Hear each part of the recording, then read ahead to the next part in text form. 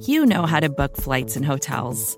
All you're missing is a tool to help you plan that unbelievable travel experience. That's why you need Viator. Book guided tours, excursions, and more in one place. There are over 300,000 travel experiences to choose from, so you can find something for everyone. And Viator offers free cancellation and 24/7 customer support for worry-free travel. Download the Viator app now and use code Viator10 for 10% off your first booking in the app. Find travel experiences for you. Do more with Viator.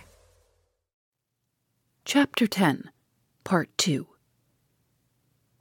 A small misty rain was falling, and it was impossible for the first half of the way to make sure whether I was followed or not. But at the last half of my journey, when I supposed myself to be about 2 miles from the church, I saw a man run by me in the rain, and then heard the gate of a field by the roadside shut to sharply. I kept straight on, with my cudgel ready in my hand, my ears on the alert, and my eyes straining to see through the mist and the darkness. Before I had advanced 100 yards, there was a rustling in the hedge on my right, and 3 men sprang out into the road. I drew aside on the instant to the footpath. The 2 foremost men were carried beyond me before they could check themselves. The third was as quick as lightning. He stopped, half-turned, and struck at me with his stick. The blow was aimed at hazard, and was not a severe one. It fell on my left shoulder. I returned it heavily on his head. He staggered back and jostled his 2 companions just as they were both rushing at me. This circumstance gave me a moment's start. I slipped by them and took to the middle of the road again at the top of my speed. The 2 unhurt men pursued me. They were both good runners. The road was smooth and level, and for the first 5 minutes or more I was conscious that I did not gain on them. It was perilous work to run for long in the darkness. I could barely see the dim black line of the hedges on either side, and any chance obstacle in the road would have thrown me down to a certainty. Ere long, I felt the ground changing. It descended from the level at a turn, and then rose again beyond. Downhill, the men rather gained on me, but uphill, I began to distance them. The rapid, regular thump of their feet grew fainter on my ear, and I calculated by the sound that I was far enough in advance to take to the fields, with a good chance of their passing me in the darkness. Diverging to the footpath, I made for the first break that I could guess at, rather than see, in the hedge. It proved to be a closed gate. I vaulted over, and finding myself in a field, kept across it steadily with my back to the road. I heard the men pass the gate, still running. Then in a minute more heard one of them call to the other to come back. It was no matter what they did now.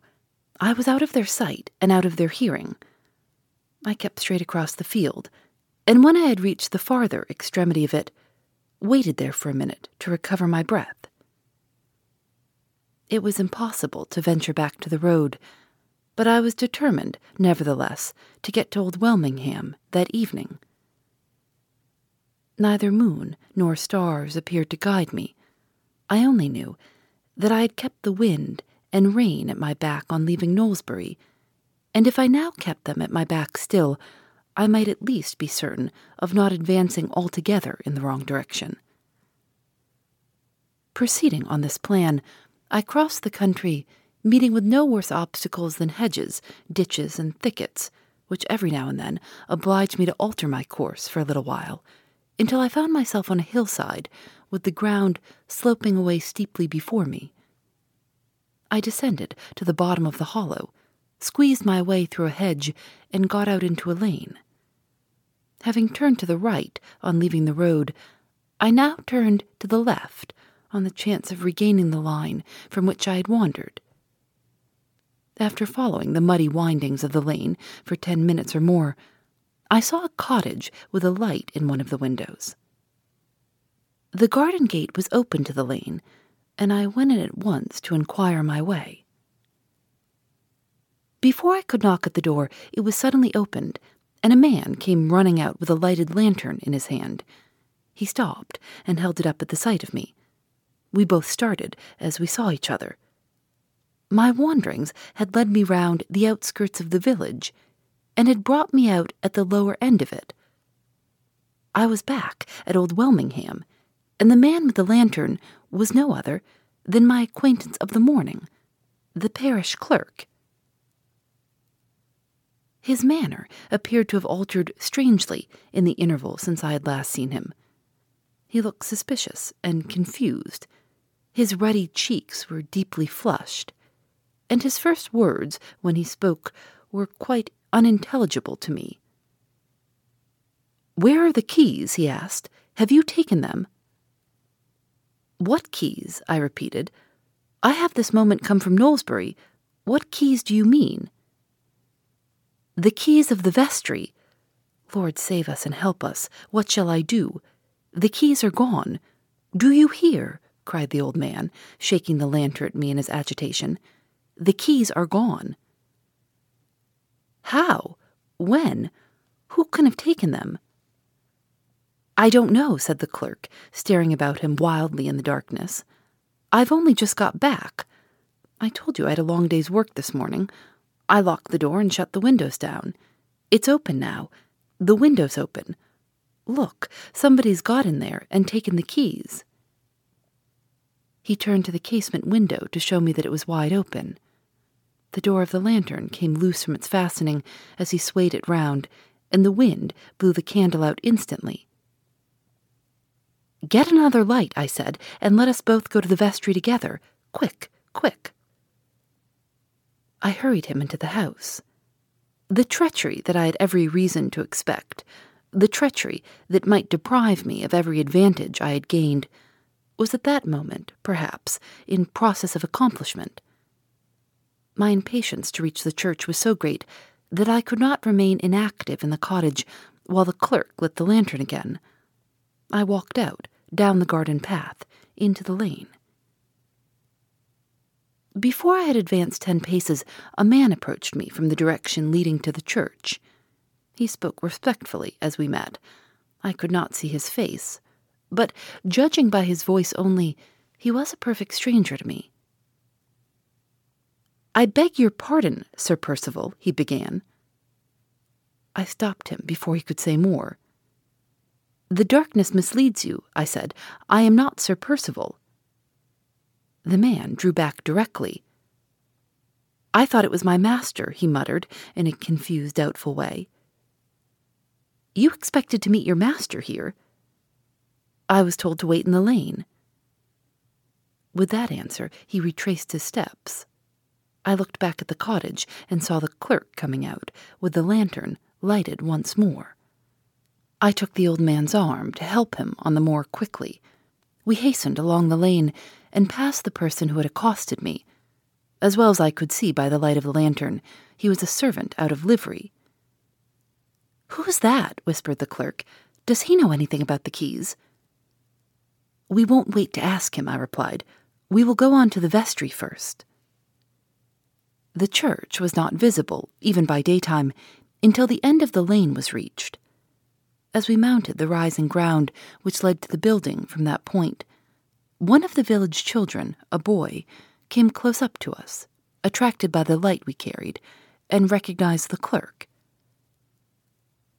"I say, master," said the boy, pulling officiously at the clerk's coat, "there'll be something up yonder in the church. I heard him lock the door on himself. I heard him strike a light with a match."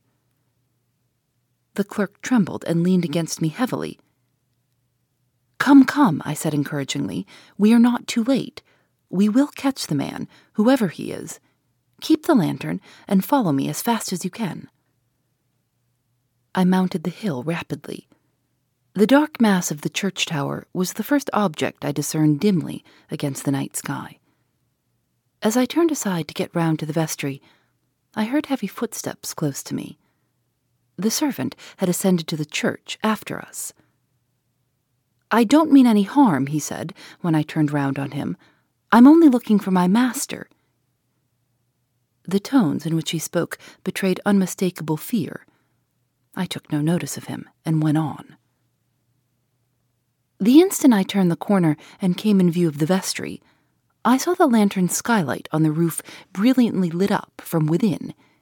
It shone out with dazzling brightness against the murky, starless sky.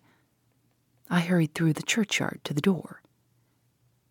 As I got near, there was a strange smell stealing out on the damp night air. I heard a snapping noise inside. I saw the light above grow brighter and brighter. A pane of the glass cracked. I ran to the door and put my hand on it. The vestry was on fire. Before I could move, before I could draw my breath after that discovery, I was horror-struck by a heavy thump against the door from the inside. I heard the key worked violently in the lock. I heard a man's voice behind the door, raised to a dreadful shrillness, screaming for help. The servant, who had followed me, staggered back, shuddering, and dropped to his knees. "Oh, my God," he said, "it's Sir Percival." As the words passed his lips, the clerk joined us, and at the same moment there was another and a last grating turn of the key in the lock. "The Lord have mercy on his soul," said the old man. "He is doomed and dead. He has hampered the lock." I rushed to the door. The one absorbing purpose that had filled all my thoughts, that had controlled all my actions for weeks and weeks past, vanished in an instant from my mind.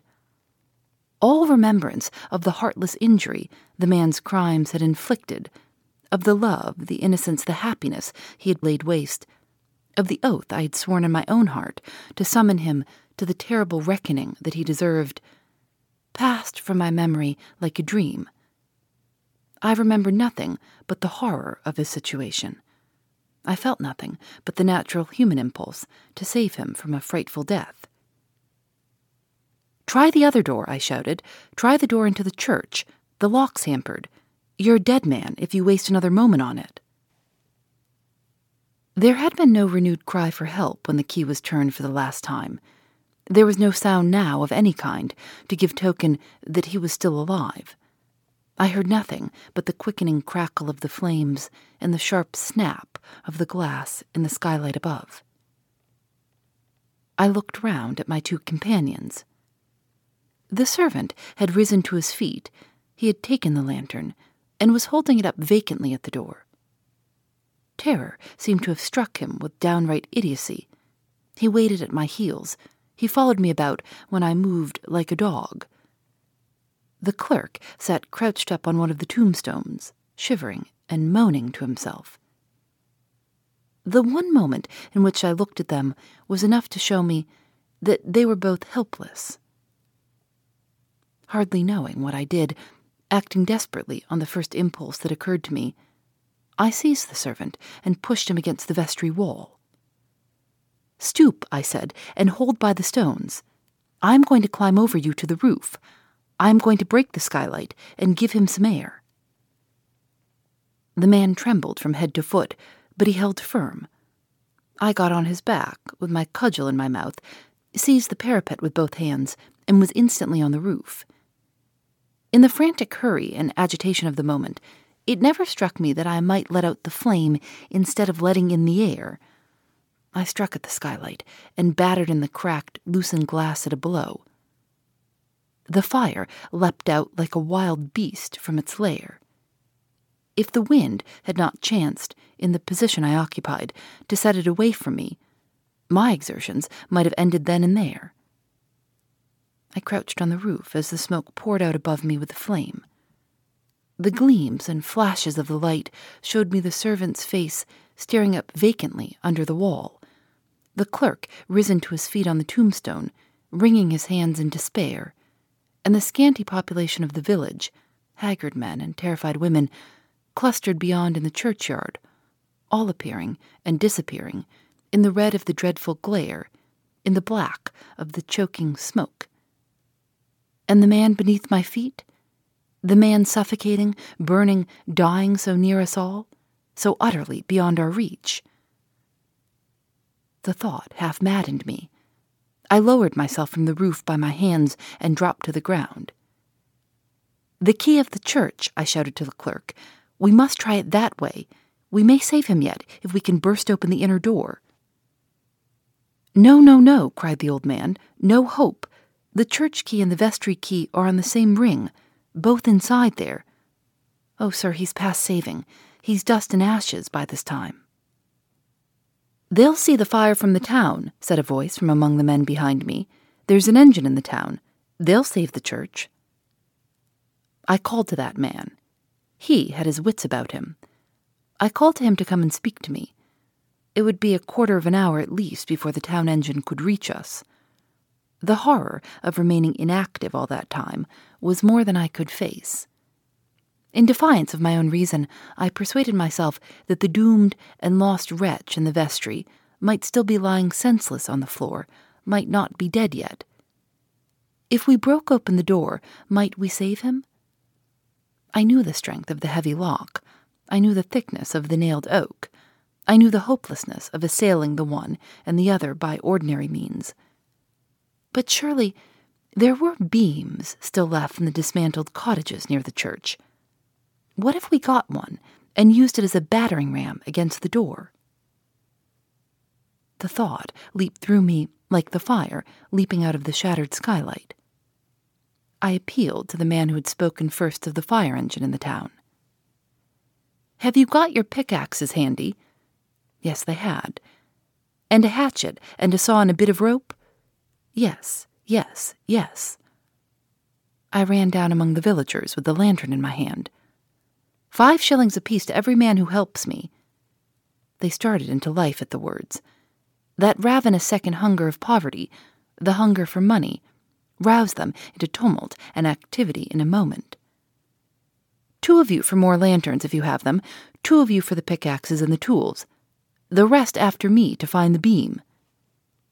They cheered with shrill, starveling voices. They cheered. The women and the children fled back on either side. We rushed in a body down the churchyard path to the first empty cottage. Not a man was left behind but the clerk, the poor old clerk, standing on the flat tombstone, sobbing and wailing over the church. The servant was still at my heels. His white, helpless, panic-stricken face was close over my shoulder as we pushed into the cottage. There were rafters from the torn-down floor above, lying loose on the ground, but they were too light. A beam ran across over our heads, but not out of reach of our arms and our pickaxes. A beam, fast at each end in the ruined wall, with ceiling and flooring all ripped away, and a great gap in the roof above, open to the sky. We attacked the beam at both ends at once. God, how it held, how the brick and mortar of the wall resisted us. We struck and tugged and tore. The beam gave at one end. It came down with a lump of brickwork after it. There was a scream from the women all huddled in the doorway to look at us, a shout from the men, 2 of them down but not hurt. Another tug altogether, and the beam was loose at both ends. We raised it and gave the word to clear the doorway. Now for the work. Now for the rush at the door. There is the fire streaming into the sky, streaming brighter than ever to light us. Steady along the churchyard path, steady with the beam for a rush at the door. 1, 2, 3, and off. Out rings the cheering again, irrepressibly. We have shaken it already. The hinges must give if the lock won't. Another run with the beam. 1, 2, 3, and off. It's loose.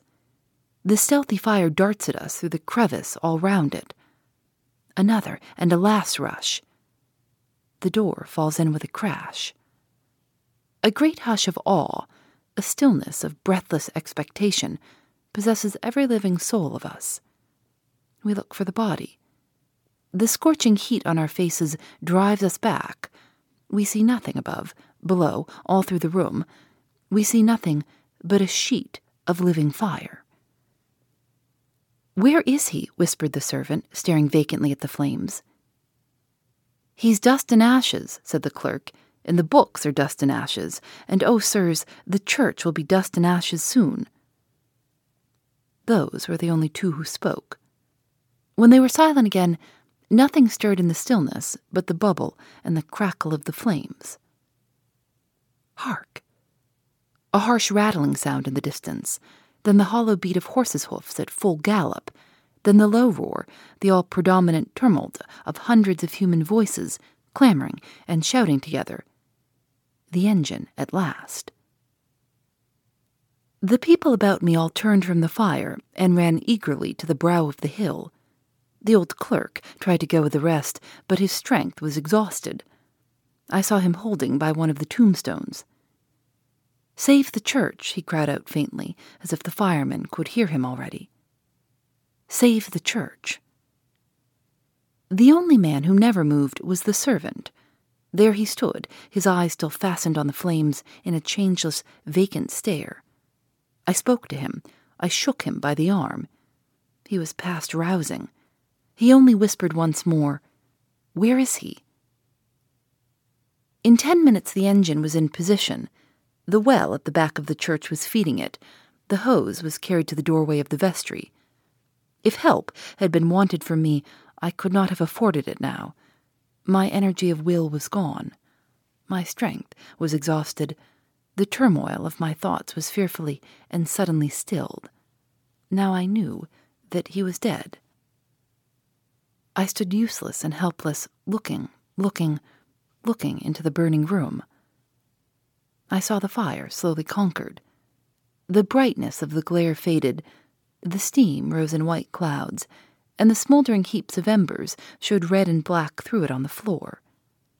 There was a pause, then an advance altogether of the firemen and the police which blocked up the doorway, then a consultation in low voices, and then 2 men were detached from the rest and sent out of the churchyard through the crowd. The crowd drew back on either side in dead silence to let them pass. After a while, a great shudder ran through the people, and the living lane widened slowly. The men came back along it with a door from one of the empty houses. They carried it to the vestry and went in. The police closed again round the doorway, and men stole out from among the crowd by 2s and 3s, and stood behind them to be the first to see. Others waited near to be the first to hear. Women and children were among these last. The tidings from the vestry began to flow out among the crowd. They dropped slowly from mouth to mouth till they reached the place where I was standing. I heard the questions and answers repeated again and again in low, eager tones, all round me. "Have they found him?" "Yes." "Where?" "Against the door, on his face." "Which door?" "The door that goes into the church." "His head was against it? He was down on his face." "Is his face burnt?" "No." "Yes, it is." "No, scorched, not burnt. He lay on his face, I tell you." "Who was he?" "A lord, they say." "No, not a lord. Sir something. Sir means knight. And baronet, too." "No. Yes, it does." "What did he want in there?" "No good, you may depend on it." "Did he do it on purpose?" "Burn himself on purpose?" "I don't mean himself, I mean the vestry." "Is he dreadful to look at?" "Dreadful. Not about the face, though?" No, not so much about the face." "Does anybody know him?" "There's a man says he does." "Who?" "A servant, they say, but he's struck stupid-like, and the police don't believe him. Don't anybody else know who it is?" "Hush!" The loud, clear voice of a man in authority silenced the low hum of talking all round me in an instant. "Where is the gentleman who tried to save him?" said the voice. "Here, sir, here he is." Dozens of eager faces pressed about me. Dozens of eager arms parted the crowd. The man in authority came up to me with a lantern in his hand. "This way, sir, if you please," he said quietly. I was unable to speak to him. I was unable to resist him when he took my arm. I tried to say that I had never seen the dead man in his lifetime, that there was no hope of identifying him by means of a stranger like me, but the words failed on my lips. I was faint and silent and helpless. "Do you know him, sir?" I was standing inside a circle of men. 3 of them, opposite to me, were holding lanterns low down to the ground. Their eyes, and the eyes of all the rest, were fixed silently and expectantly on my face. I knew what was at my feet. I knew why they were holding the lanterns so low to the ground. Can you identify him, sir?" My eyes dropped slowly. At first I saw nothing under them but a coarse canvas cloth. The dripping of the rain on it was audible in the dreadful silence.